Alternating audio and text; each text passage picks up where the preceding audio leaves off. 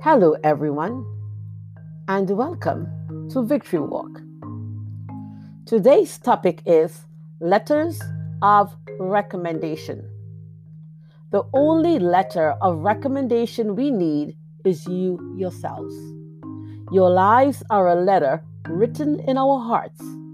Everyone can read it and recognize our good work among you. 2 Corinthians chapter 3, verse 2. If you had the pleasure of growing up in a small community, people will know your connection even if they don't know you personally. Your features many times will tell others of your family connection. Connections could be an asset or a liability. If you are connected to a family with wealth and influence, then you will have advantages that are not available to most. If, on the other hand, you are connected to someone with a blemished reputation, the community might have little or no expectation from you. So Paul wants these church members to know that their lifestyle is more valuable than any connection they have. Letters of recommendation were given to individuals to validate their work and ministry. Paul told this group that their lives were letters of recommendation.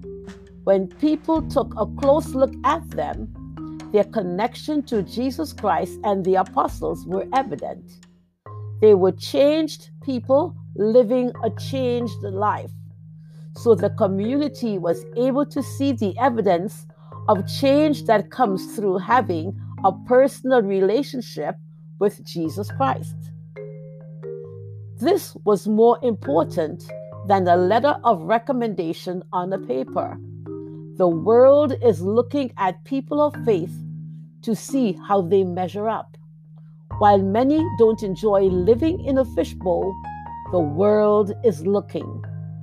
The New King James Version says it this way: "You are our epistle, written in our hearts, known and read by all men." Your life is an open book telling the world who you are and who you are connected to. Only you can determine the kind of epistle you are writing and what the world is reading when they look at you.